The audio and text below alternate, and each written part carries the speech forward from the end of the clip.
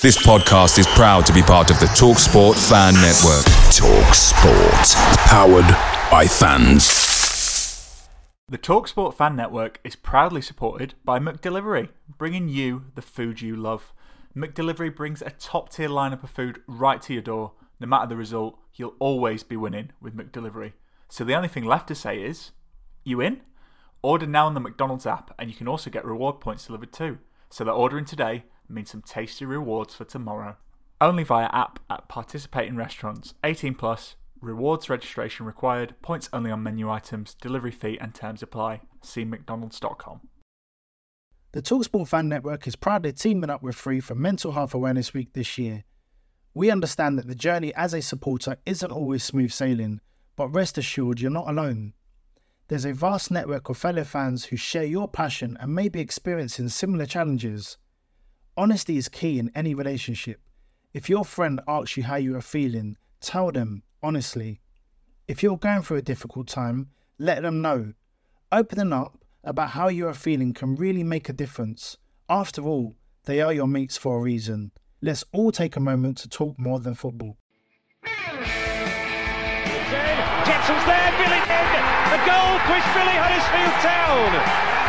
The most famous goal of Chris Billy's life. Is this the moment for Lee Fowler? It is. Take your place in Division 2, Huddersfield Town. Champion Steve Simonson's boots now. He's missed. Steve Simonson clears the frame of the goal and collapses in a heap of tears. Huddersfield Town are promoted. Mustafa Schindler has a chance to write his name in Huddersfield Town legend. And he takes that chance!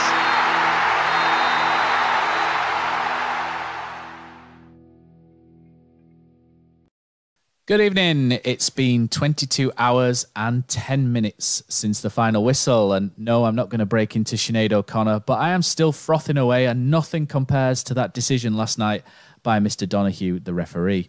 Welcome to everybody online, and welcome to the Andy Takes That Chance podcast, sponsored by Magic Rock Brewing, where you can get 10% off all online orders if you use our code of AHTTC10 at magicrockbrewing.com. Okay, this week, sneaking out of the comments box into the box on your screen or podcast provider. Who let the dogs out? It's Dag Barnett. And back for round two after an all-inclusive trip to Tenerife and now can't afford to go out for the next few Saturday nights. It's Johnny Gillespie. How are we doing, chaps? Good, thanks, Matt. Excellent. Very well, thank you. Very good. Right, Dag, this is your first appearance. We'll break you in gently, etc., onto the podcast. Just tell us a bit about yourself, how your long-time love of Huddersfield Town and some of your favourite moments. And we'll get to know you a little bit more intimately. Well, I know I don't look it, fellas, but I've been watching Town in October. It'll be 43 years. So I've pretty much seen it all in that time, from the excellent, the Schindler penalty, through the Wadsworth era, the administration, and it seems to be a badge of honour for some people, but I was actually there at the 10-1 defeat at Manchester City in 1987. Sorry, do we have... That caused a bit of controversy for some reason. I was going to say, Phil, got Phil on the podcast, but no, bless him. No, that's great. I might have been playing squash or whatever it was, but no, I was actually there that day, which apparently it's it feels like something you had to be there. But so I've been going a long time, fellas. So I've seen it all, and I still coming week in, week out like a glutton for punishment. So it's what's the old joke? If I'd have committed murder, I'd have got out by now. I say that's sort of one of the running jokes, isn't it, through Huddersfield fans? Because there's about 10,000 people reckon they were at that Man City game, don't they? It's one of those sort of funny things, and I don't know, it's about 1,000 or something in the away end or something like that. But I think there's absolutely everybody sort of lays claim that they've been there. But no, good stuff, and good to have you. There was plenty of space there that day. That's all. Good to have you on board. So welcome to everybody. Thanks for inviting me. No problem. Welcome to everybody who's watching online as well. JF says it's Prince. I don't know what that means. Oh, I think he means the song at the start, but I was going for 7 hours and 15 days. You know, the Sinead O'Connor, Nothing Compares to You thing, if that's what you mean, Jay. If not, my apologies. But right, so we're here. We're going to talk about West Bromwich Albion 2, Huddersfield Town 2. Sticks in the throat a bit, this one, doesn't it? It's a team selection. You know, the team selection for Carlos looked fine to me. Everything looked good. Back to the usual 4-3-3, which we've been doing lately. A bit of a cagey start, first 15 minutes. Good save from Nichols, from Alex Mowat. And then, to be honest, Town really took full control, didn't they, of the game until around the 80-minute mark, I think is probably fair to say. I thought this was an outstanding away performance up to that point. I thought Huddersfield were really good in control, used the ball really well. Russell, Hogg in midfield, you know, created a great platform. Lewis O'Brien, as always, with, you know, the fantastic levels of energy. And then Danny Ward, selflessly charging around up front, absolutely fantastic as well. Charged Sam Johnston down for goal one. It's just kind of really, Dag, just rewards for how well Danny Ward works, isn't it? I think, you know, I have to be honest and say, when we re-signed Danny Ward, I just couldn't see it. And obviously with his injury problems last year, you know, we just didn't get any value from him. But he's just got so much better and he's so much fitter. And he's, you know, we've got a spine in the team now, haven't we? And when he's not there, witness Forest game potentially, you just realise how much you actually miss him. Because I think they were saying on the comments, and Hef and McAnuff were saying, weren't they, the amount of work he does off the ball is unreal.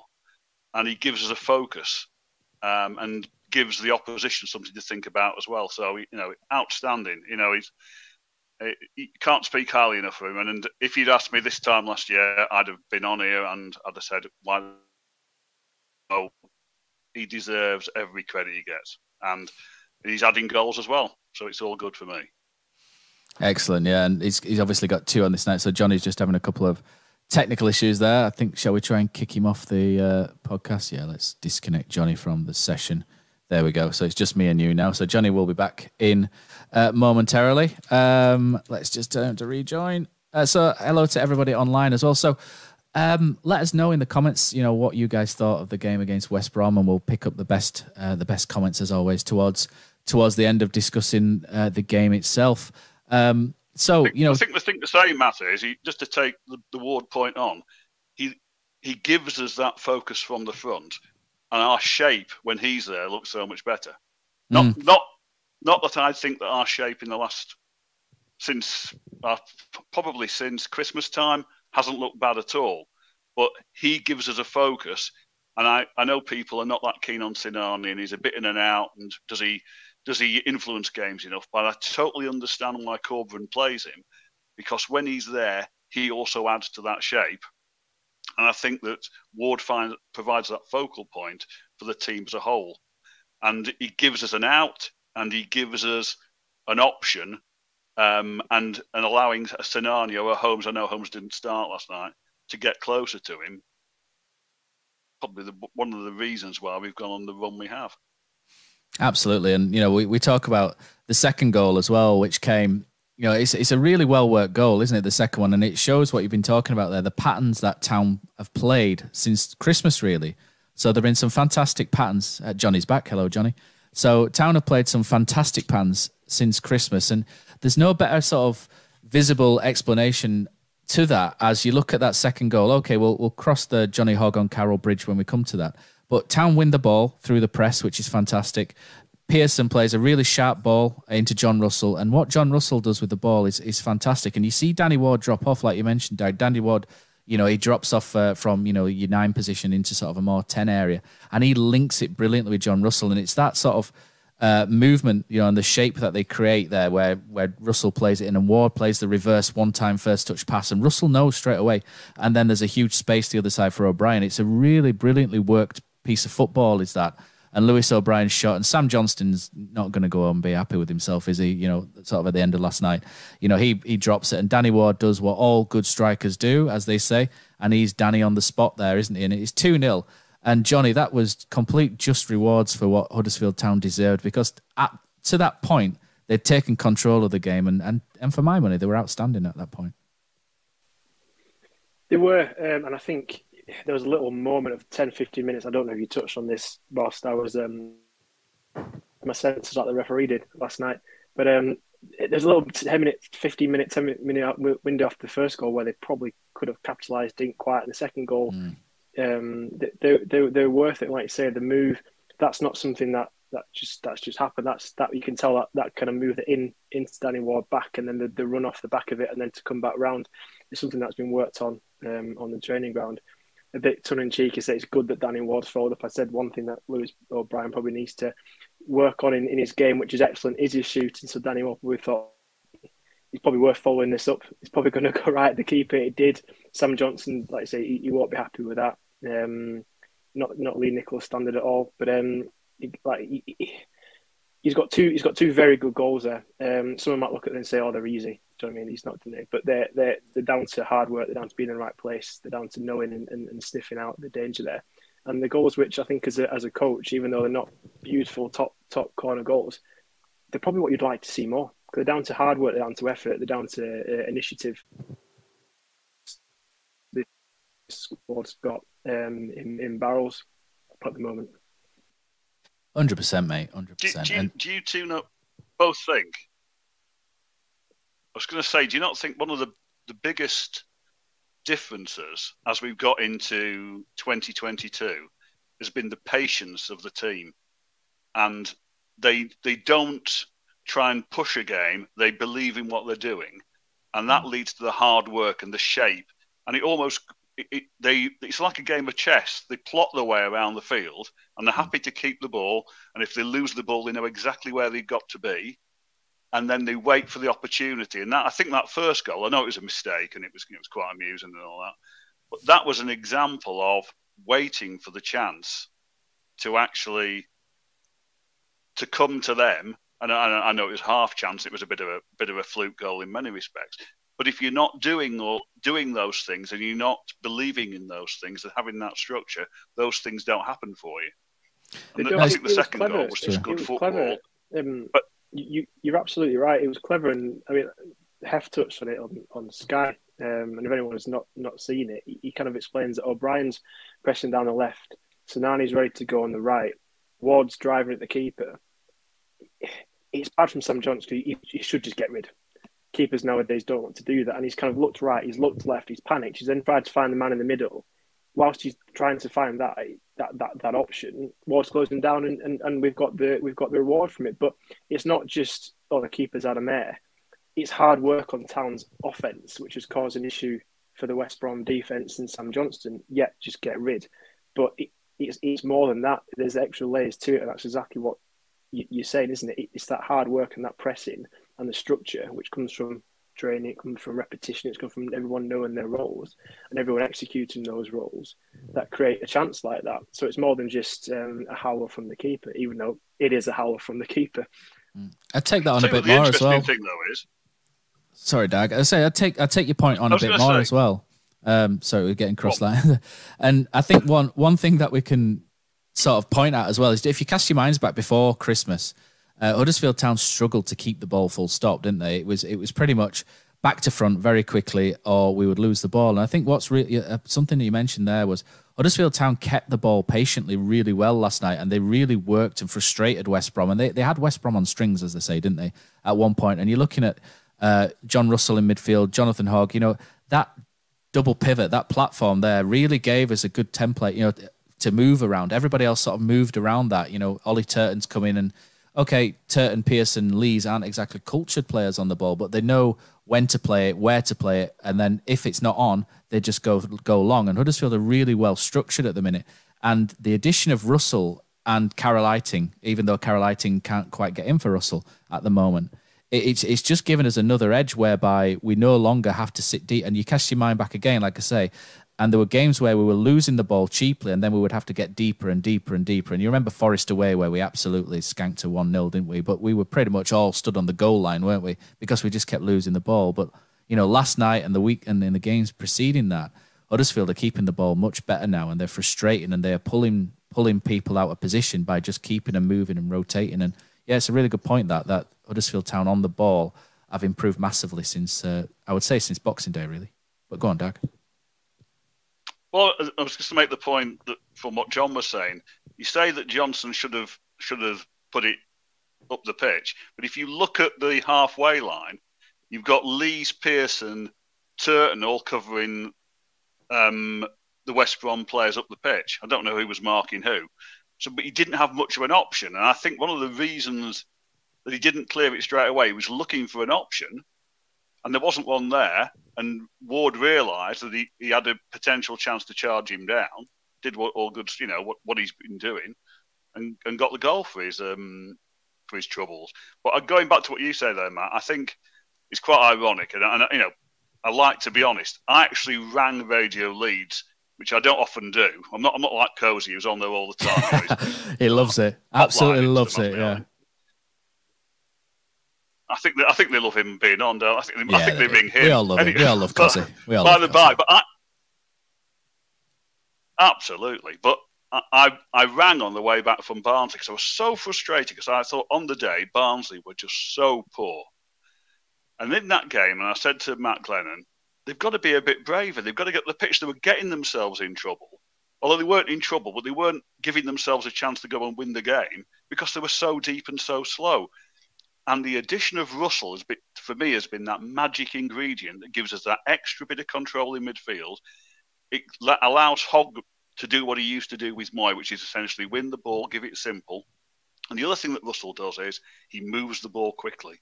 He keeps it and he moves it quickly and he moves it forward. And I just feel like we're playing 15 yards further up the pitch because we have that confidence.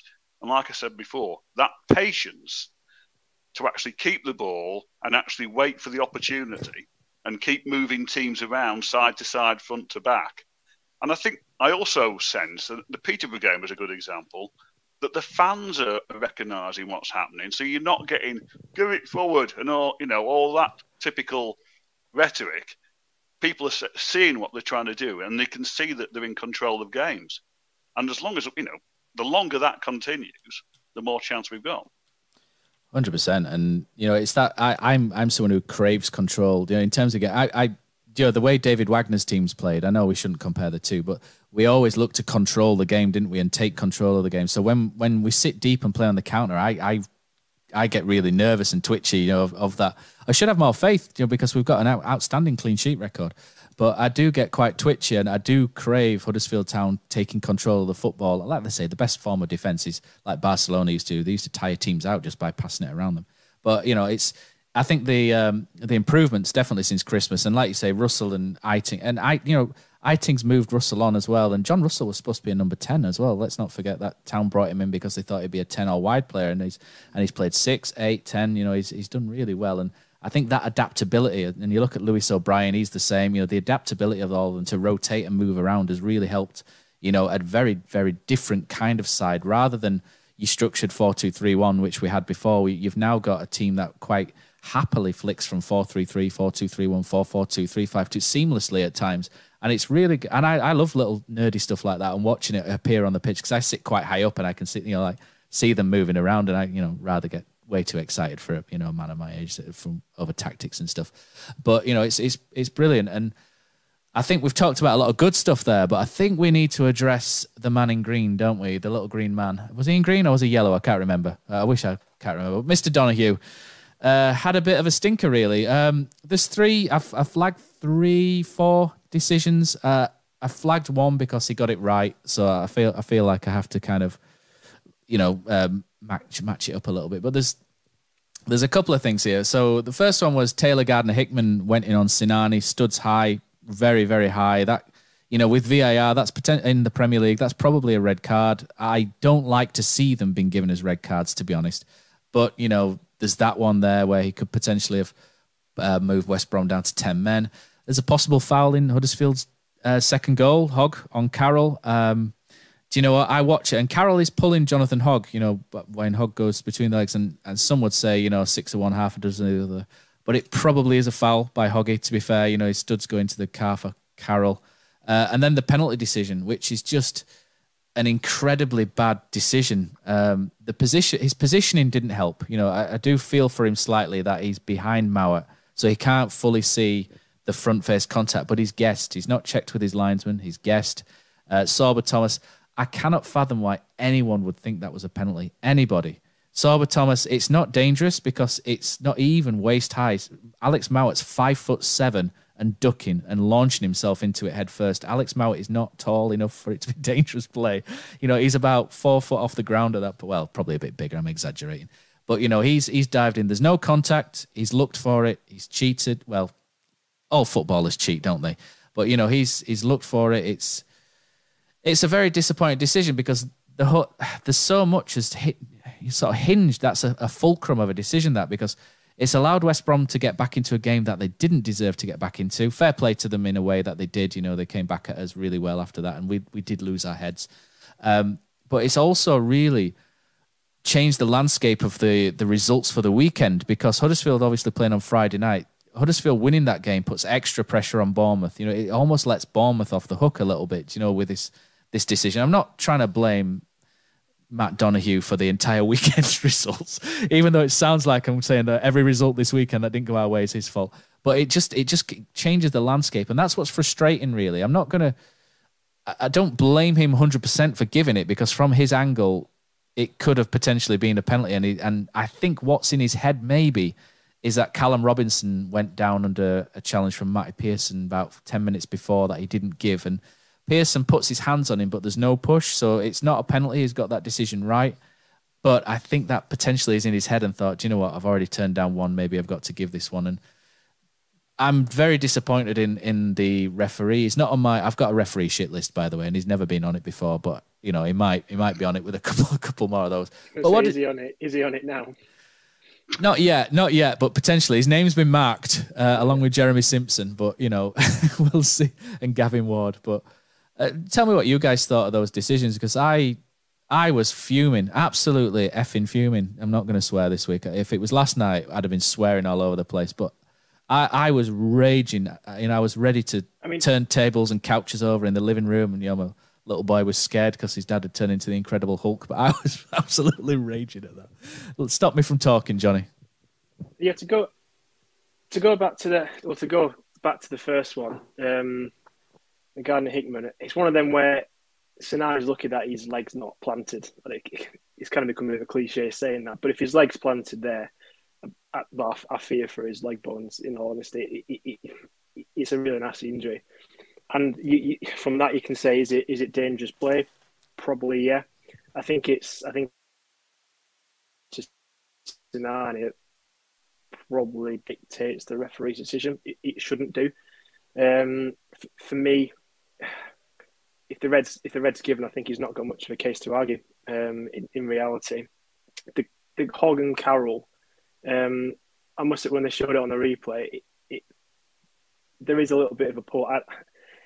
I'd say it's a foul. I think if flip it round, if it's the other way around, I think I'd be fuming that the ref's not pulled that back and it's going for a goal. Yeah. So I think, that is a foul. But I mean, none of that's anything compared to the penalty. I mean, when I first watched it, I didn't instinctively think penalty. I didn't kind of wince. I got ooh, and start to get nervous. Look at the ref. I was going to think of that. We're going to break from that, or the ball goes back into the box. Who's going to clear it? And the ref blows, and instantly I think what's he blown for? So when you see something first time, it's faster, you tend to get a feel whether he's going to give it as a penalty or not. When they show the replay, you kind of hear the pundit go, "Oh," almost like he almost comes out of his character. He almost makes it, "Oh, I'm not sure about that." But again, slowed down. We know it's not a penalty. He gets the ball. He retracts his leg. There's no way near Mowat. Like you said, the height of Mowat, I think somewhere on Twitter, someone's drawn a line of waist to boot. It's below that. All the things point to the fact it's not a foul. From the ref's angle, we don't know why he's seen it. He's seen it as a high foot, dangerous. Do you think there's been contact there? Does he not think Sorba's got the ball? And this goes back to something which I put on a comment a few weeks ago in a pod, is I don't expect the referees to come out and do an interview after a game, because I don't think that's right. That's not what their job is. I don't expect them to do any form of video interview, but I think there should be a report, which there is. There always is a report on a game published on their governing body websites. It's not on the Daily Mail. It's not on Sky. Someone should go and find it and read it, and just to know, not to argue, not for them to have to evidence why, explain themselves, just to know what the decision was made for. Why was it made? Was it made because he thinks there was contact on the head? Was it made because he thought it was a high boot and it's dangerous play? Or was he? Did he not realise Sorba had made contact with the ball? Just so we know, there's nothing to come from that. But just so we know, and equally from the West Brom, the Carroll foul, did he not see that? Did he think it was like Matt said, a bit of 50-50, half of one, do you know what I mean, bit of the other? I think I think it's time for, in this day and age, with all kind of the media that goes around football, just to understand why the refs made a decision and what decision they have made, because it's just blind. We don't know. We're sat here talking about, did he think this? Did he think that? We're absolutely no idea, and we never will know, because there's nothing we can find out for what the refs think or why they make a decision. I think it would be useful to have that, not to hit them with, not to stick to hit them with, but just to know why these decisions get made or what they see. They're human. They're going to make mistakes. But I'd like to know what his opinion was, just so we know why. That's my opinion. I think it's time that some form of forum in the right way. That we get to get these answers to these questions. It's not going to change the answer. It's not going to change the game. It's not going to give us revert the penalty decision. But at least we'd know. They kind of do that in rugby league a little bit, with the penalties. They say why people have been cited, don't they? And the board and stuff. It's not quite as transparent as what you're describing, but you kind of get a good idea. But yeah, I think that sounds like a good idea. Dag, you thought, in WhatsApp, you thought Alex Mowat was applying for a career at WWE, didn't you, with some of the play acting that was going on? Try and find a bit of balance for the referee. I think if you look at his position, because they were saying on the television afterwards, because I watched the game after the event because I was out last night, so I sat up and watched it, and I wasn't too sure what was I was feeling. I thought, surely we haven't lost 3-2. Anyway, that's by the by. But what I thought was, they said he had a good view of it. I'm not so sure he did have a good view of it, because Mowat's gone across his line of vision. So it's almost, he's seen Sorba Thomas's leg go up, but he doesn't know what's happened because Mowat's gone across him. What I thought Mowat may have done, and you don't pick this up on the television very often, and very rarely, and certainly not at the ground, he may have cried out, and screamed out. And he thought, he's caught him in the head. And given a decision based on what he's heard as much as what he's seen. If you look at it real time, you think, is that a high foot? And then when you see it slow down, he got the ball, and by the time that Mowat's actually going past the line of Sorba Thomas's foot, it's well below waist height. His foot's going down. So, quite honestly, it was... Can you give him a let because in the time that this happens in the game? Possibly. Did I think he had a brilliant game? I've seen worse than him, if I'm being entirely honest. Yeah. I thought that the earlier challenge had shades of Koroma at Stoke, perhaps, and perhaps Koroma's was slightly worse. But you've seen them given in the Premier League, he'd have been in trouble. I think the issue with the Carroll thing, as I thought he had a pull on Hogg first, but the referee needs to blow for that first before the next incident happening. The next second or two, Hogg has definitely put his foot down his calf, hasn't he? And if he sees that as a foul, isn't it? At the end of the day, you can't argue. But I thought in the first instance he was having a pull at Hoggy. The best we should have got out of that was a free kick on the pull on Hoggy. It's one of those you sometimes get, you don't get. I don't think he was terrible as a referee, but if we get to May and we've missed out on something by 2 points, you can go and get your voodoo doll, Matt, and do it. It's a list, yeah. Like Chris Jericho. For anyone that watches wrestling, it's like Chris Jericho, isn't it? I don't know if anybody's sad as me, but there we go. Not that I do watch wrestling. I'm not Stephen Chicken. No, I don't. It's you got me off. You mentioned WWE, didn't you? You set me off. Sorry, it was just the dramatic dive, and he's been poleaxed. And I thought, hang on, he hasn't been touched. I think going back to actually, you'd have thought. Just going back to what you were saying about the referee's position, I agree that his position's not great, and that he's having to invent the scenario almost in his head, isn't he, of what's actually happened. He's like trying to sort of work it out. And I think what's frustrating for me is he gave that really quickly, the decision really quickly. He didn't give himself a couple of seconds just to sort of think about it. So he kind of made his bed very early, didn't he? And it must have been positive that there was something going on there. And I think that's the only thing really where I've kind of gone, well, you could have waited and sort of thought about that for a moment, and maybe he would change his mind. I agree. That's why I wonder whether Mowat screamed out, shouted out, or because he went down as if he'd been hit and he's had his eye poked out or whatever, and I wonder whether he's heard that. He's always caught him with his foot, and then he hasn't even given it any thinking time, like you say. Going to Johnny's point about referees in general, isn't it true that the managers and the club get a report so that they know what the referee is thinking? And to me, it's all a bit academic after the event anyway, isn't it? I mean, really, what they should be doing is should be grading these referees more accurately, and actually, if they're having stinking games, downgrading them or taking them off the panel completely. But that never seems to happen. We get the shit Premier League ones, don't we? So it's all, well, but it never seems to happen, doesn't it? What I would say is, bar a couple of exceptions this year, I don't think the refereeing has been that bad. But perhaps I'm being a bit overly optimistic. Do you know what? There's a theory I've got on some of the refereeing stuff, and there's a lot of people sort of saying, "Oh, Huddersfield have had the rub of the green with referees a lot this year," and yeah, a pretty laughable offside decision which went our way there. Moving slightly, sort of, I can see the stream sort of going a bit funny. But just, guys, moving on, you look at this season in general with some of the refereeing decisions, and I think Huddersfield have had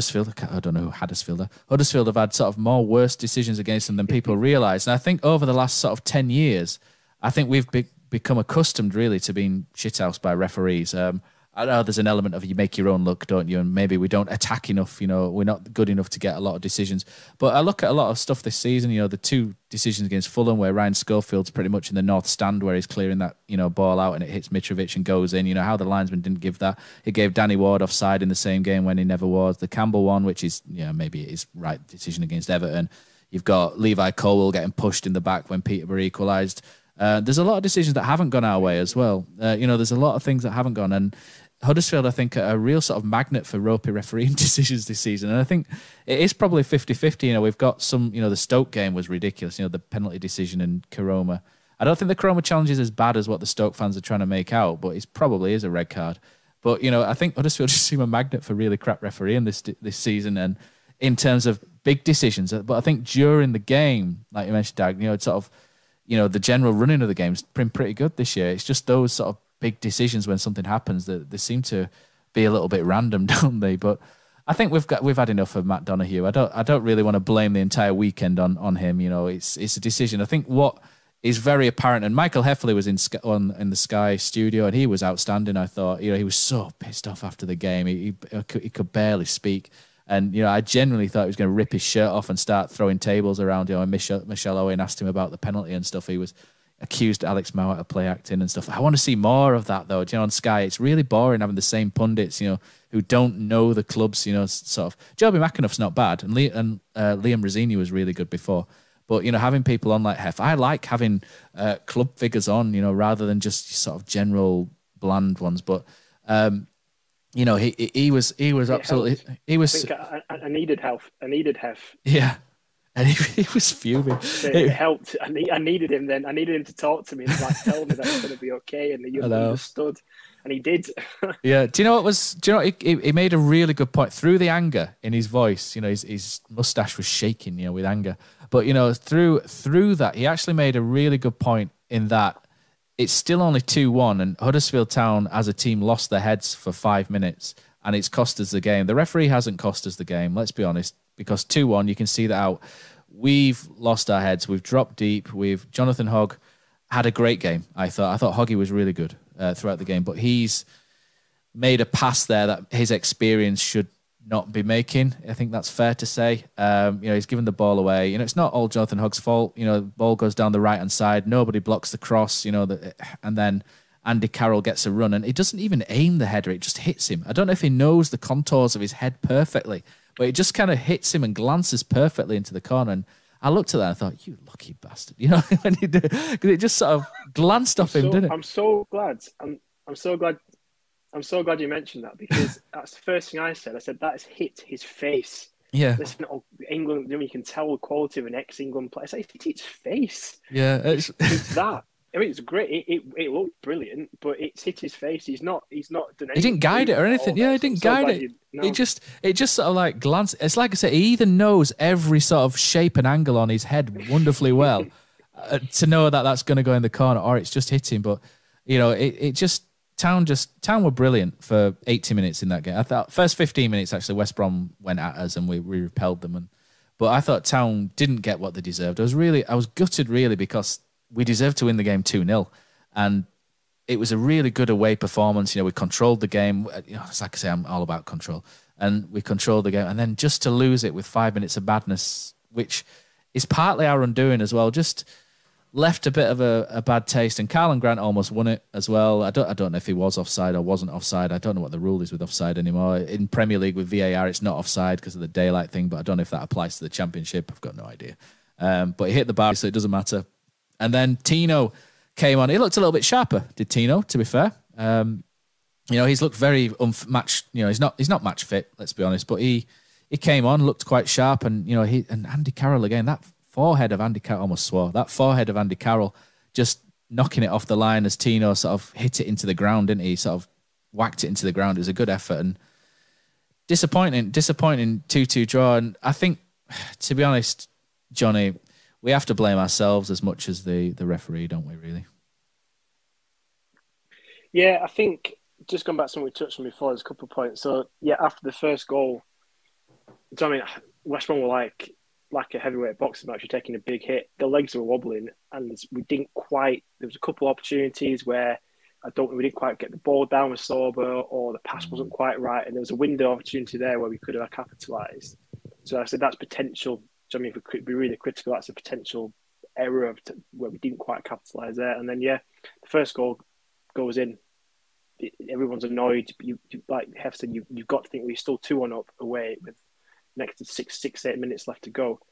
Keep cool, keep calm, do what we've done the entire game, do what we've done, like you say, since December. Structure, patience, find the passes, get the patterns.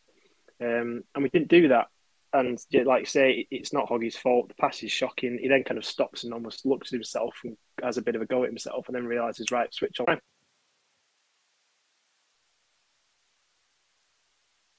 It's gone. We don't know. We don't know whether it's gone or not. But having something happen like that might just help. It's not happened yet.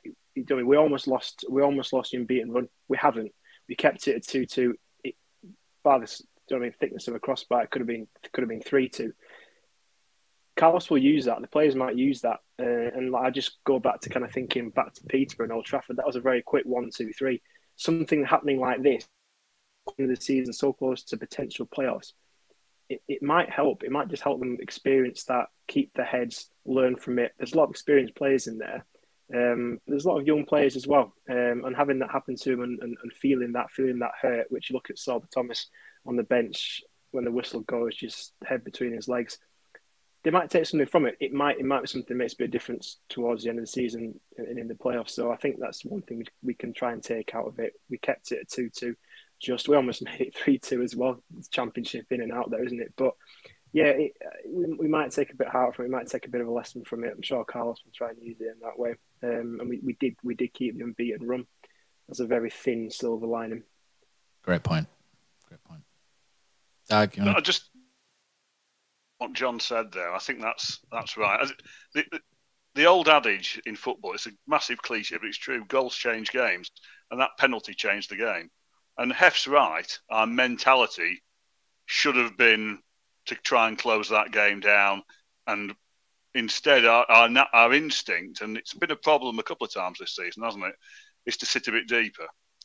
I think the thing that disappointed me more, anybody can make a bad pass. Hoggy made a bad pass. He knew he'd made a bad pass. But I think Pearson had two at the back post, and he didn't know which one to go to. And it was a good ball. And like you were right, I mean, it just hit Andy Carroll. Mind you, Andy Carroll, £30 million footballer, so you have to give him credit. But it was I thought it was just a catalogue of errors. And then Karlan Grant nearly scores at the end, whether it was offside, I didn't even contemplate that, to be honest. And then, but the good thing for me, there were two good things. We then went up and Tino nearly scored, and I agree, he looked sharper, and he certainly isn't match fit yet. But that was a bit of quality to shot from that angle in that circumstance and put the ball in that space. I thought actually this lad has got, I didn't think he didn't have something before. We hadn't seen it yet, but that was the sign of what he's got. But the thing that really I took great heart from was listening to Danny Ward's post-match interview. And it was very much a case of, we're very annoyed, but we're moving on to the next game. And Carlos is about what all good sports psychologists will tell you, live in the moment. You can't, you draw on, I think they draw on what they've done in the past, but that's now gone. We now focus on the next challenge. And in the context of where we are in the season, I don't think that they're thinking second or the playoffs. They're thinking about the next game. And the longer they can keep doing that, and they don't have that pressure on them to try and, we're playing Bournemouth next Saturday, it's a big opportunity. And it is, but it's a game that's at home that they're going to try and win. And I think that the mentality across the football club in the footballing side is very much like that. And I think that's really good. And if they can keep that going for the remaining 9 games and whatever comes after that, I think that gives us a great chance, because I don't think a lot of teams have got the same mentality as us. There may be teams with better players, although that's debatable. We could discuss that all night. But I'm not sure that teams have got our mentality. And I think this is there's 2 changes I think I can see from last season. One is our shape and our ability to defend, which is all credit to Carlos, because if it's only a year ago when we had those shambolic performances against Blackburn and Norwich, and he's turned it around magnificently, and the players have bought into everything, but it's the mentality. And, I worried after Forest, even though we changed the team greatly, how would that impact our mentality? And there was no sign of that for me yesterday. And we had a mad 5 minutes where we didn't concentrate, and we ended up losing 2 points. But that wasn't the end of the world. And you could tell from what Danny Ward said, he didn't think it was the end of the world either. So, I think that's the real positive that comes out of it. Yeah. There's a point I think I'd like to draw on as well. We sort of probably scrutinise Carlos's substitutions and, in-game management probably more on here than everywhere else does, you know what I mean? And I do look at the changes he made with Danel Sinani. I remember thinking Danel Sinani needs to come off at this point. His performance has dipped a bit. I thought he was okay on the day, but his performance had dipped. And for me, Dwayne Holmes was... Cozzy, what's your favourite away day? Matt, it's got to be the City Ground at Nottingham. Just old school stadium, you're right near the pitch, great atmosphere. But there's nothing like playing at home. The same goes for McDonald's. Maximise your home ground advantage with McDelivery. You win? Order now on the McDonald's app. At participating restaurants, 18 plus, serving times, delivery fee and terms apply. See mcdonalds.com. The TalkSport Fan Network is proudly teaming up with Free for Mental Health Awareness Week this year. We understand that the journey as a supporter isn't always smooth sailing, but rest assured you're not alone. There's a vast network of fellow fans who share your passion and may be experiencing similar challenges. Honesty is key in any relationship. If your friend asks you how you are feeling, tell them honestly. If you're going through a difficult time, let them know. Opening up about how you are feeling can really make a difference. After all, they are your mates for a reason. Let's all take a moment to talk more than football. Natural substitute for him. I know Dwayne does sometimes give the ball away, but I think when it really counts, when we need to play keep ball rather than going forward and looking for angles, I think Dwayne actually keeps the ball quite well in that situation. He's quite becoming experienced, and for me, that was the substitute to make. I'm not making out I'm better than Carlos Coburn at all, because that'd be complete nonsense. But he brought on Levi Colwill and went sort of to a back 3, and for me that. Not that it was a terrible decision. The penalty for me completely changed the game, not the substitutions. But I just thought when they brought Levi Colwill on, that invited Huddersfield to drop those 15 yards we mentioned earlier, Dag. And I thought we did drop off those 10, 15. And when you've got Andy Carroll on the pitch, you look at the penalty decision. The first ball there was a diagonal to Andy Carroll, who headed it down. The second goal, Andy Carroll, 7 yards out. Dropping that 10 yards really sort of helped West Brom to come back into the game and allowed Andy Carroll to be more useful around the box. And that's where you don't want Andy Carroll. You want Andy Carroll where Jonathan Hogg's taking the ball off him, 10 yards higher. And I just thought, I don't think if the penalty doesn't go against us, I still think we win that game 2-0. So it's not a major point. I just thought that maybe didn't help with the terms of in terms of the way that the game was balanced. I think, but it's not a major complaint at Carlos. But I just thought maybe that wasn't the perfect solution, Dag, on this occasion. No, I think you're right, and I think, but now you make the point. You think you're bringing on Levi Colwill, you know what he offers, you know the quality he's got.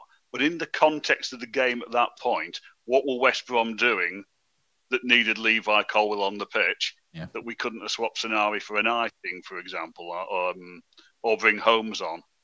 And I suppose to be fair to Carlos, I've seen him make a couple of situations. Which was the game? Was it the Cardiff game when he put Lewis O'Brien back to left side of defence? Yeah, and everyone's going, "What the hell are you doing?" And then he realised it wasn't working and changed it again. Oh, there was. I wonder if he had his time over. Yeah. Whether he'd do something different.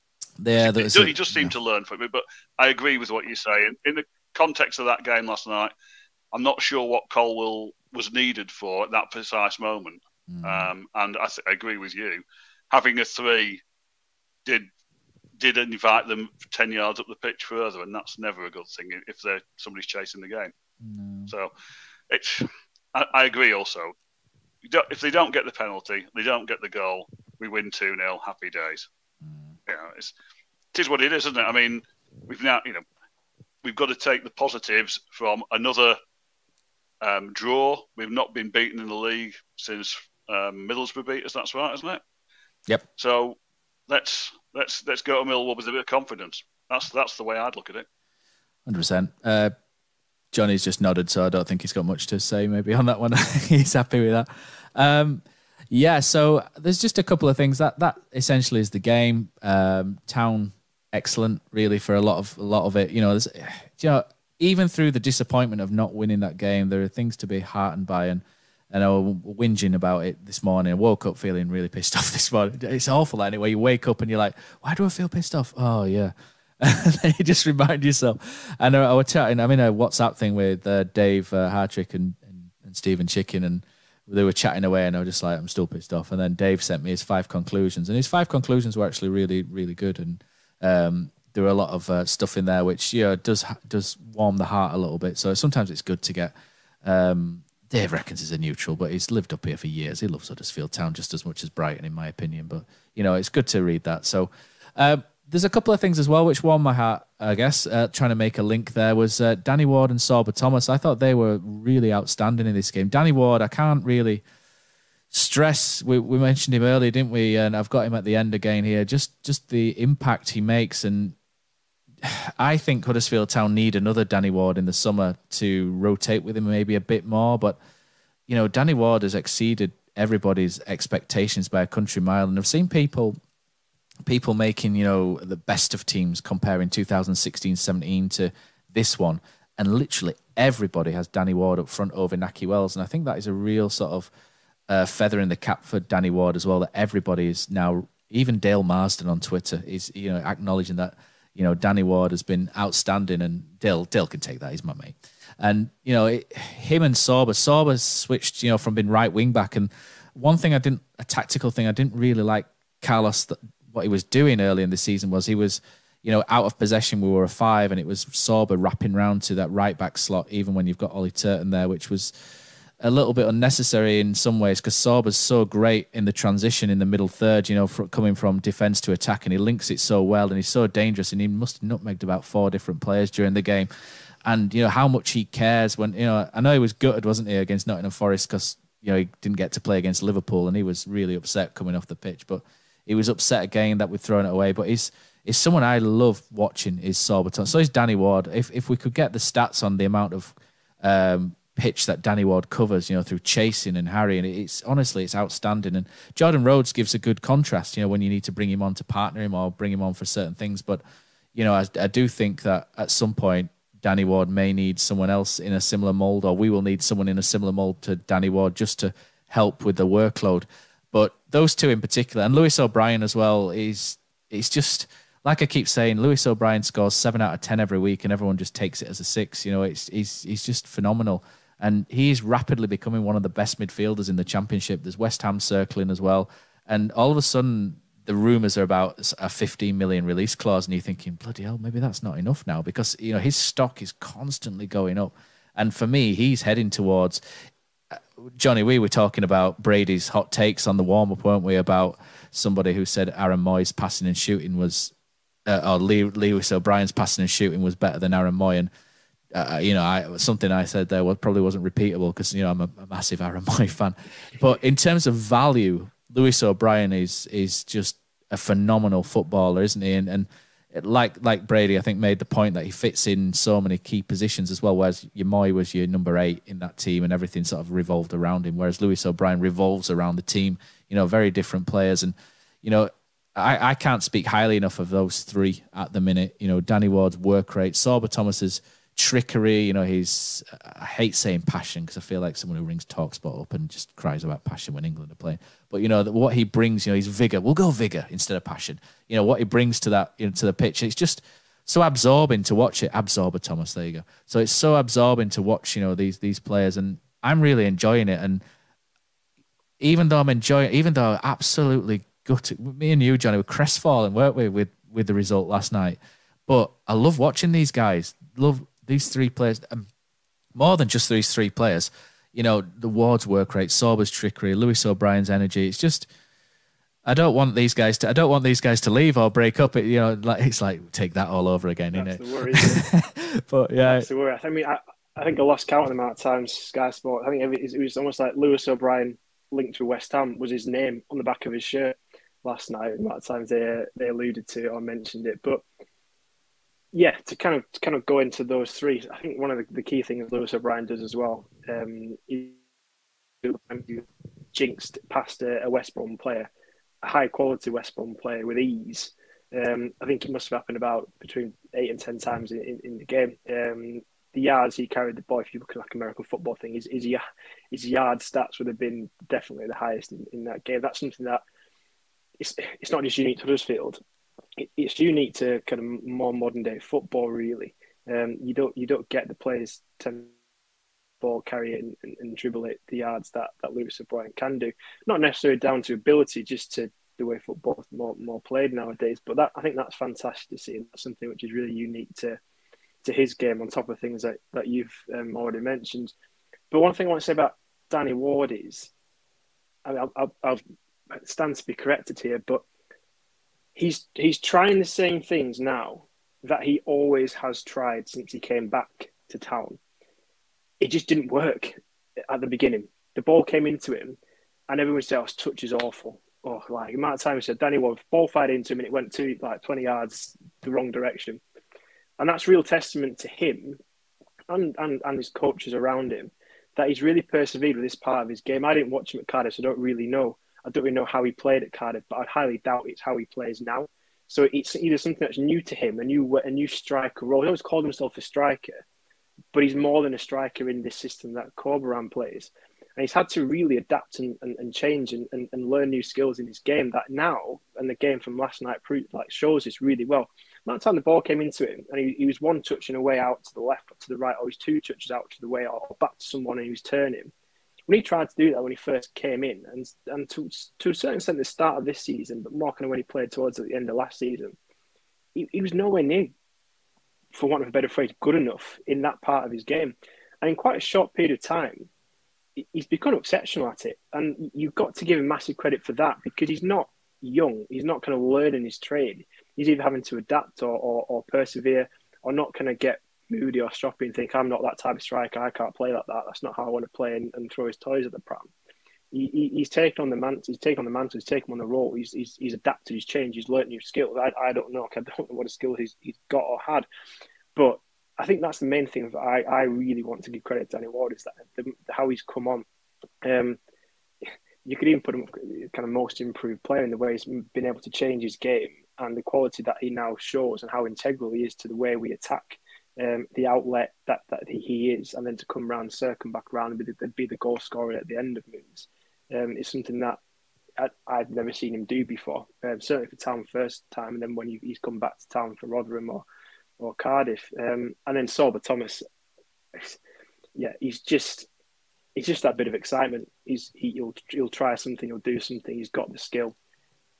It doesn't always work more times often than it does, but he's just that bit of a maverick. And like you say, you don't want to kind of go on about it, but he plays football like he's playing on the school playground, and I think that's what I love. And long may it continue, and long may it never be tainted by Premier League football and the nonsense that is kind of modern day football. Keep playing how he's playing, because he's just so exciting to watch, and ultimately that's what we want. We want excitement. But that's kind of three things I would say about those three players specifically. But yeah, they were enjoyable to watch.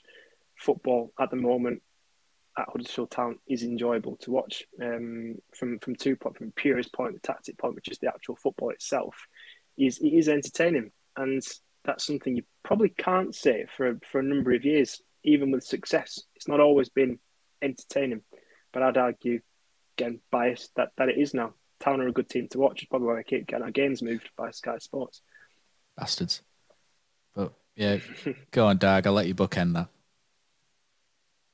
Well, I can't really add much to that. But one thing I will say is, and I was told not long ago that in his first season, Danny Ward was really affected quite negatively about how things had gone for him in his first season back.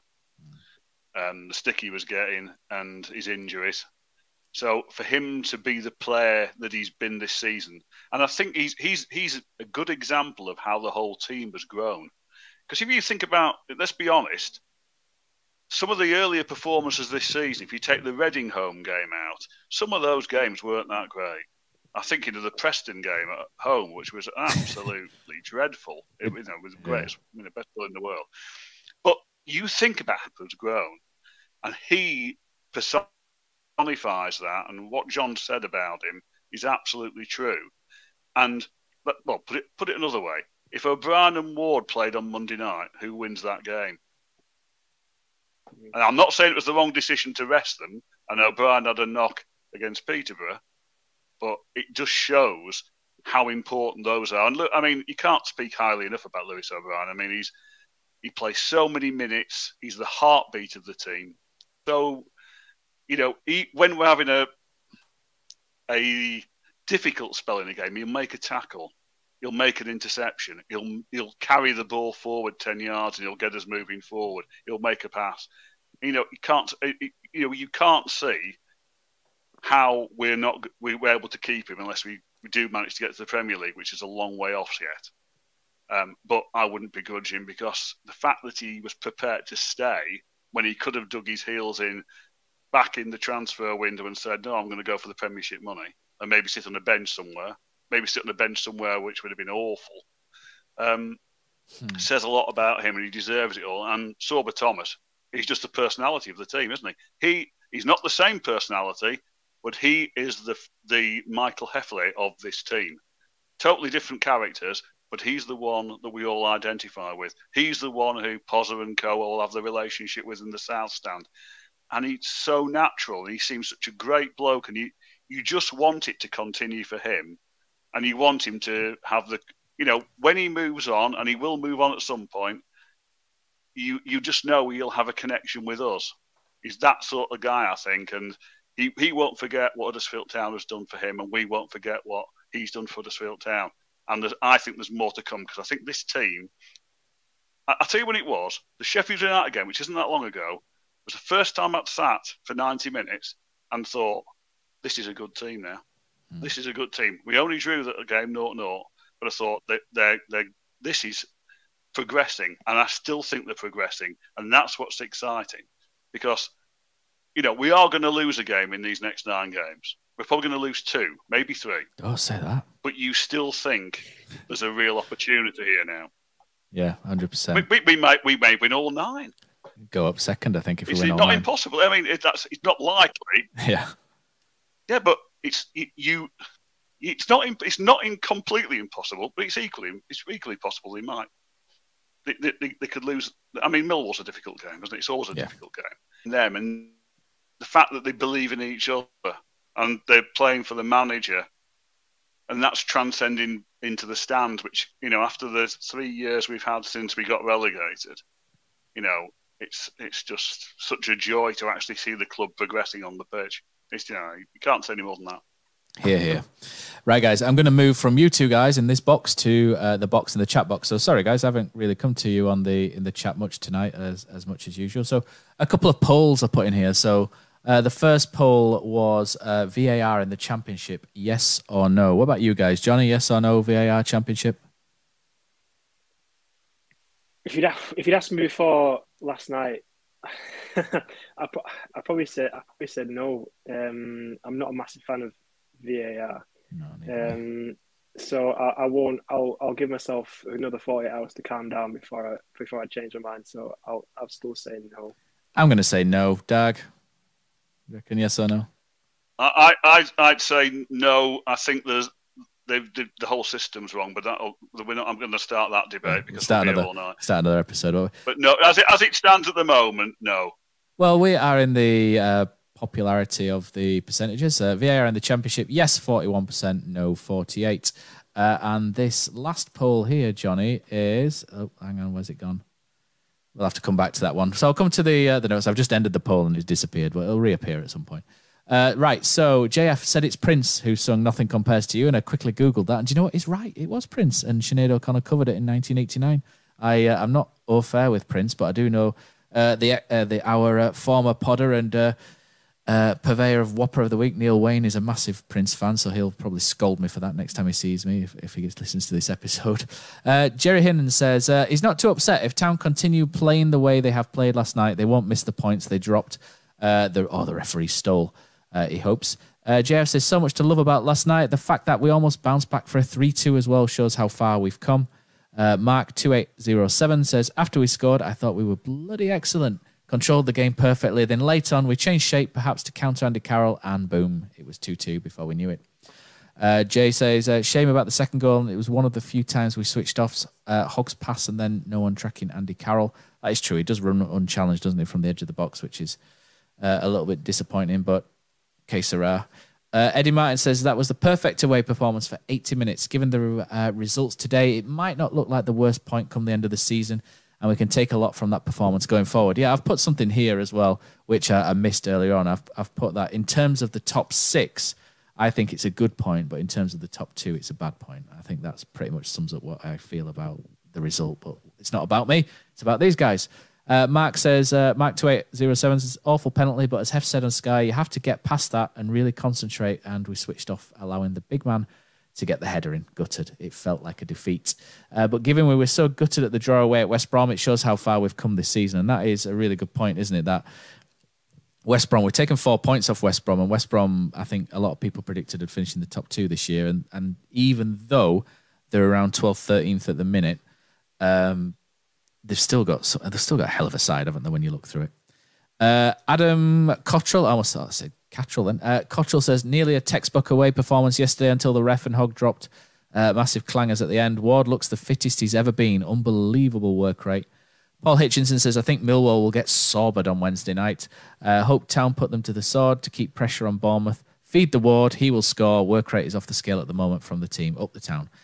Jerry's back. He says, all players cheat in one way or another, but I don't think every player would not get touched and throw himself to the ground holding his head. Mowat sucks. Jerry's American, so he's allowed to say that. Matt Orton says, poor decisions are made by officials week in, week out, and up and down the land, up and down the leagues. Some sort of transparency as to why decisions are made is needed. So I think Matt's on your side there, Johnny. Richard Crowther says, aren't players supposed to be given retrospective punishment when found to be conning a ref for a penalty? If not, they should be. I did think that yesterday. I wonder what has happened to that, because I haven't seen anybody, since VAR really, I haven't seen anybody retrospectively punished. And I do remember an incident away at Bristol Rovers in 2009, I think it was, where Gary Roberts was sent off away I think we lost to Bristol Rovers. I think they scored a penalty. Jeff Hughes, I think, scored it. I don't know why my memory's so good on nonsense like that, and it's really bad about what happened yesterday. But, I think it was Hughes who scored the penalty, and Gary Roberts was sent off on re-review of something that happened in the penalty box during the skirmish, and they used the TV angle that everyone else could see, and absolutely nothing happened. So I've got no idea. I'm still bitter about that 13 years later. Amazing. Didn't realise I was. Who else have we got? Paul Hitchinson says, Hef's a legend, does not hold back and expresses how he feels. And Adam Cottrell says, hope Hef is in the Sky studio again on Wednesday. Hef's always on Sky, isn't he? He's absolutely top class. Every time we play, Hef's there. Mark says, the only way VAR should be used is if a monitor at the side of the pitch where the ref could take a look and for offsides. If it's not clear and obvious with the naked eye, then benefit should go to the forward. And then Adam Cottrell says, just imagine if Grant scored instead of hitting the bar. He was miles offside. It was quite close, I think, when they put it together. But again, I've got no idea what the rules are these days, especially at Championship.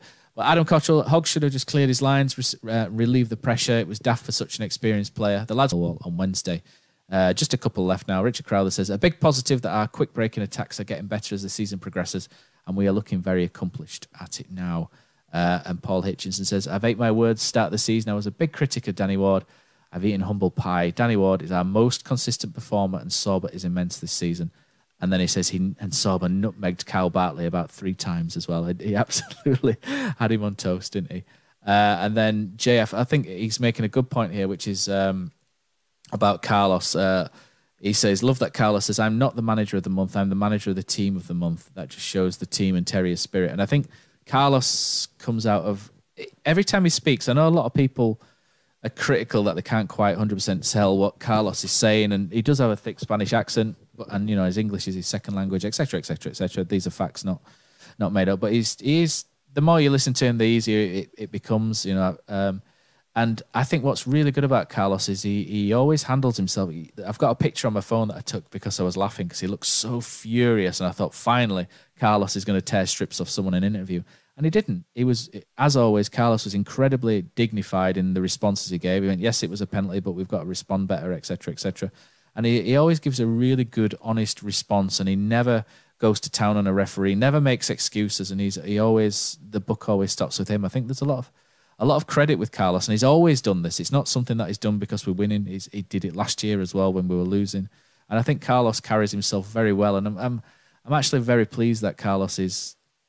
maybe I wouldn't have said this 12 months ago, but I'm very pleased that Carlos is the manager of Huddersfield Town, because not only because we're doing well on the pitch, but off the pitch, Carlos, I think, carries himself incredibly well, and I think he suits the football club with, you know, his personality as well. So a good point that Jay's made about Carlos and his manager of the month. And I did a final poll, and the final poll was, does Johnny have a look of Christopher Schindler?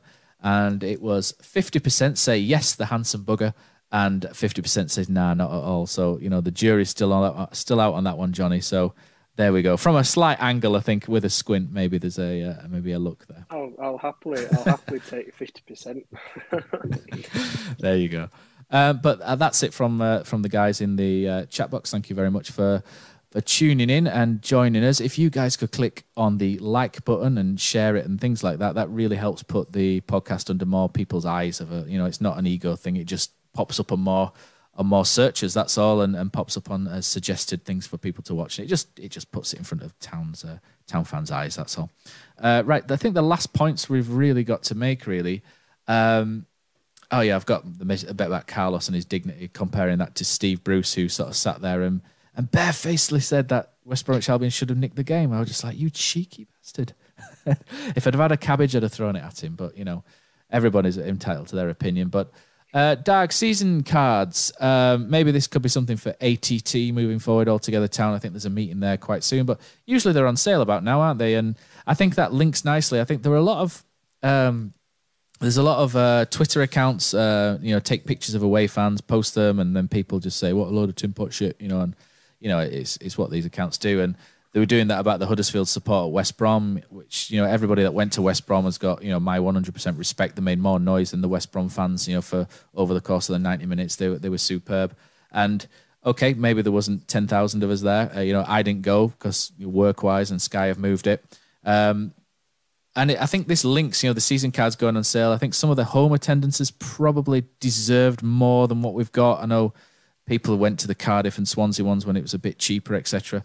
But I do think that we perhaps need to sort of have a think maybe about how we can get some lapsed fans back in the ground as well, because I know price isn't always the motivating factor, is it, for a lot of people? I think Dean Hoyle coming back has had a positive effect for some people as well. Maybe some people, maybe not so much, but I think largely that's had a positive effect on those that didn't like Phil Hodgkinson and are starting to slowly return. But I think they need to get these season cards right as well, Dag, because I don't think any mass increases or anything, but I think Town have got a really good opportunity here to get everybody back in that was perhaps there in 2019, where we had around 18,000 season ticket holders. And because Town economically need to have a home crowd of 20,000, really need an energized home fan base of around 20,000. The output in terms of commercials will go up, and that all then puts the club in a really strong position to sort of have a tilt at a top 6 or top 10 year on year in the Championship, rather than a 12,000 home crowd barely paying or barely buying shirts, etc. But I think it's quite key how they play this, and it'll be interesting to see how Dean does it. I was just a bit puzzled because in the previous 3, 4, 5 years, we've known how much they would be, and you were able to buy them around this time of year, weren't you? And if you wanted to renew, you were encouraging people to actually do it as early as possible. I don't think there's anything sinister in that, but I think you're right. And it's interesting what Dean's trying to do with, so for example, the Bournemouth tickets next week are a tenner for people who aren't season card holders. And I think that's a good thing. And I hope, I've said we could win the next 9 games. I was being a bit facetious, but if we lost against Millwall, it'd be amazing how many people who think, I'm not going to spend a tenner going watch Town, they're about to blow it again, because that's the mentality of Town fans. I'm one myself, so I know exactly what that means. But I think it's going to be interesting to see how things develop at the club going forward. I don't think we can recreate exactly what we had 16, 17 and the work that Sean Jarvis and Dean and David Wagner pulled together. But I think there is an opportunity here to make the club better. And without getting too morose about things, there's lots of things going on in the world at the moment.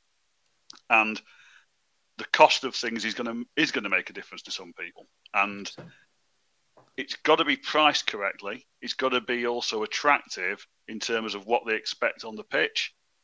But I think there is an opportunity, whereas with overspending, some clubs are still struggling after COVID. I don't know what our position is, and Dean Hall would have to tell us at some point. I'm sure he will at the appropriate time. And I don't think that time is this moment, because I think we need to focus on these next 9 games now because of the opportunity we've got. But the opportunity is there for the club to re-engage with some of those lost fans, to get them in and say, we've got a sustainable model here, which will mean that year on year we'll look to steadily improve and provide you with good football at hopefully a competitive price. And as you say, Matt, getting those season ticket holders we had in the 16-17 season with the deal that we had then, that sort of propelled us to the next level. And that made a difference in those games we needed to win at the business end of the season. The Preston game, you think of that game, the playoff game, I know we didn't win that afternoon, but that is all about building for the future. So I'm a bit surprised we haven't heard about the season tickets. There's probably a very good reason, but it'll be interesting to see what they do. I think, I don't know, but I guess you're right in saying there's a lot of things going on outside of football. It's probably been the most turmoil behind the scenes, non-football in Huddersfield Town for a number of years. Even when it transitioned from Hoyle to Hodgkinson, it was very planned, it was very structured. We knew what was happening early doors. I know there's been the issue with the Southport, etc., but it was delayed a little bit. But we knew, I think for a long time, probably since administration, that we've had a little bit of unexpected change behind the scenes. So that will probably be sorted now, given where we are. If we've had a bit of a release of information normally comes quite a few weeks after the actual fact. It might have been a little bit they're looking to structure it right, like you've both alluded to, probably a little bit behind. We need to work out who's where, what's what before we do that. I think you're right. I think with everything on the pitch and the ethos of the players and what the players have done and how the players and Carlos have tried to create a new environment around the club, off the pitch they can really capitalise that. It's a shame they've kind of already had a new beginning. I think that was a 1994-5 season. Neil Warnock was a new beginning. I think that was that one. But it kind of is a little bit like that, isn't it? But yeah, marketing it right, pricing it right, using the success of whatever happens this season, They deserve real credit. The club deserves real credit for what's happened, how they've changed things around. And I think there's a real opportunity to kind of get people back or get new people in. And like you say, these opportunities do need to be taken because it makes a real difference to a club at our level. How many people in the ground? Certainly, whilst we play in the Championship, the club that have done well. When we've got the fans, we've always used the fans. The fans always help the club on the pitch.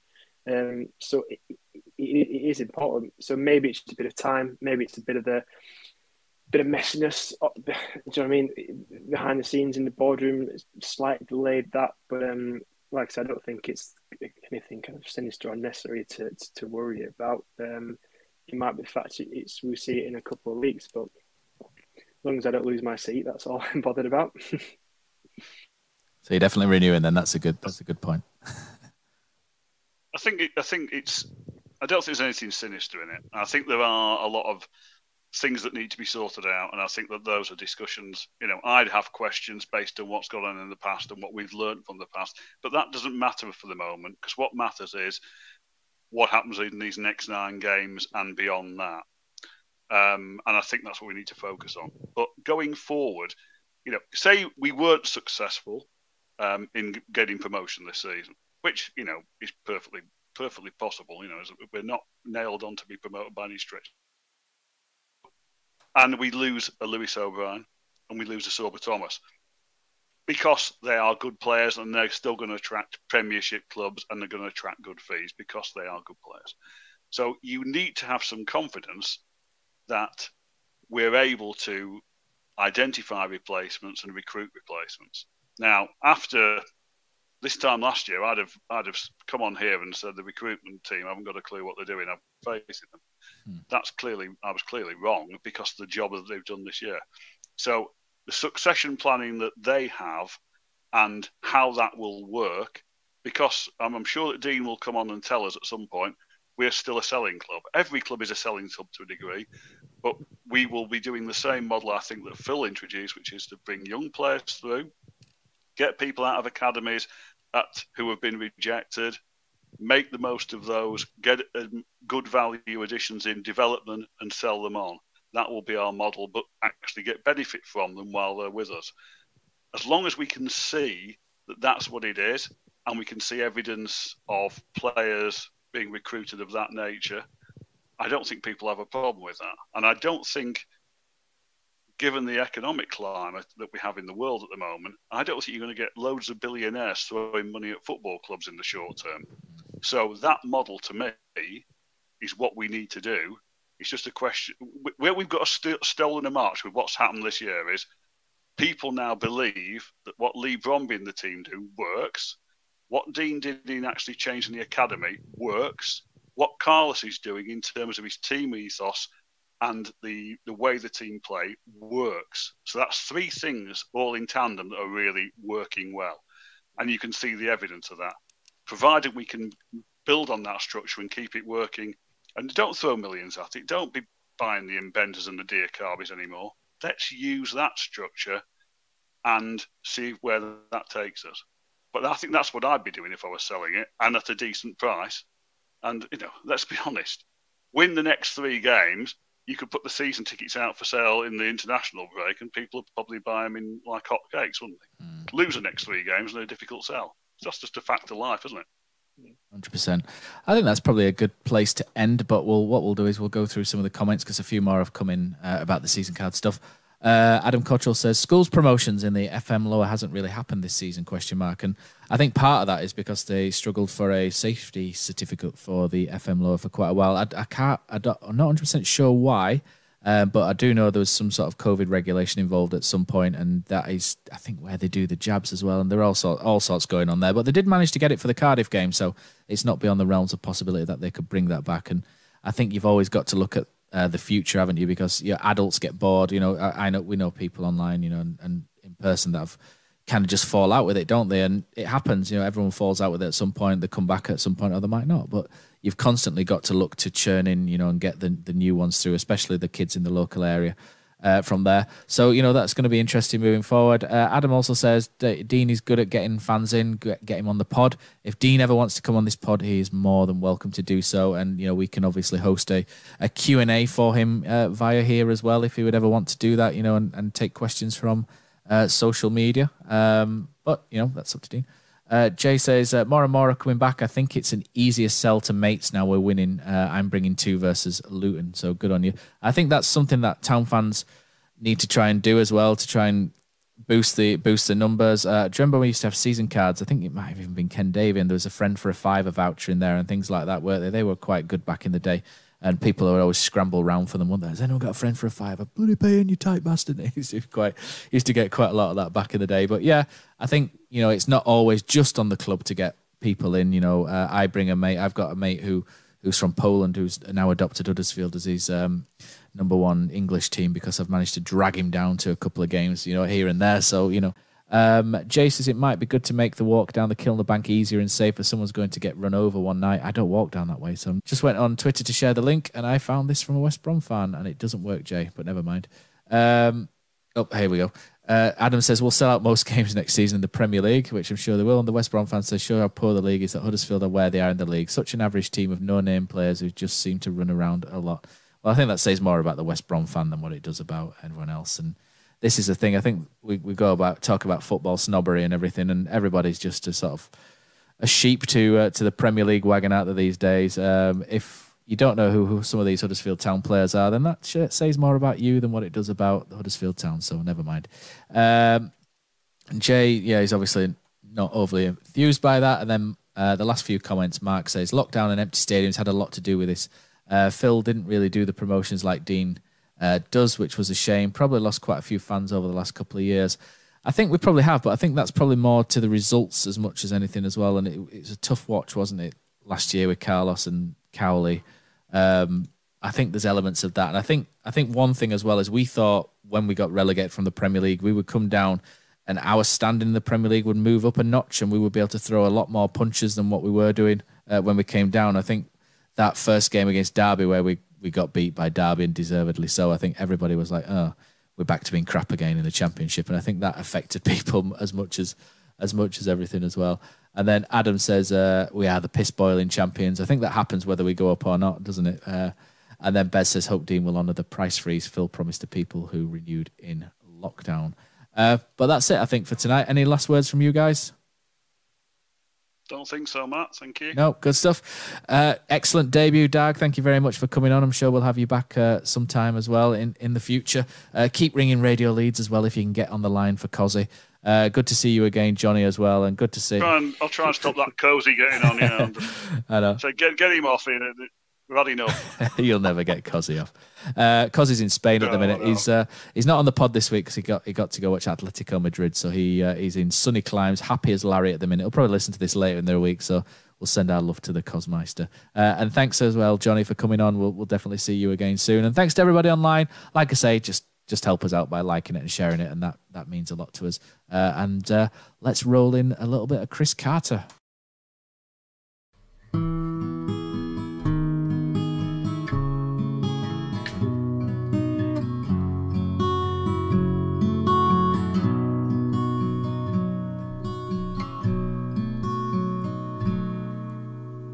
There's a team that is dear to its followers. Colours are bright blue and white. They're a team of renown, and they're the pride of the town. And the game of football is their delight.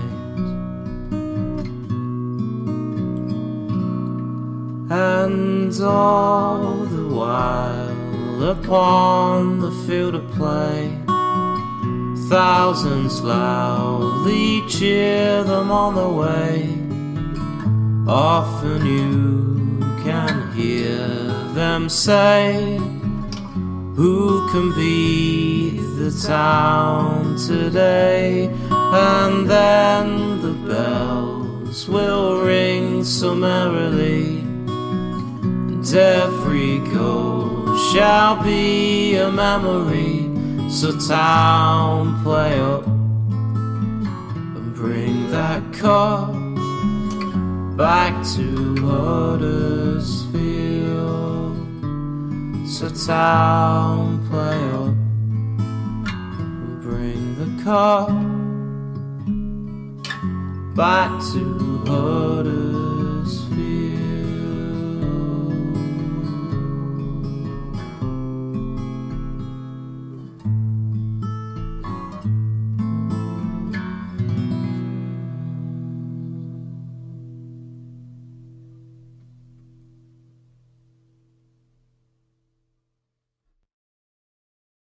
The TalkSport Fan Network is proudly teaming up with Free for Mental Health Awareness Week this year. As football fans, we often pride ourselves on knowing everything, from which substitution can turn the game around to the quickest route home to beat the crowds. However, when it comes to discussing feelings with our friends, we might not always feel as confident. That's why we're here to equip you with the right tools so you can reach out to those who can help. If your mates are struggling, let them know that the Samaritans are free to call on 116 123. That's 116 123.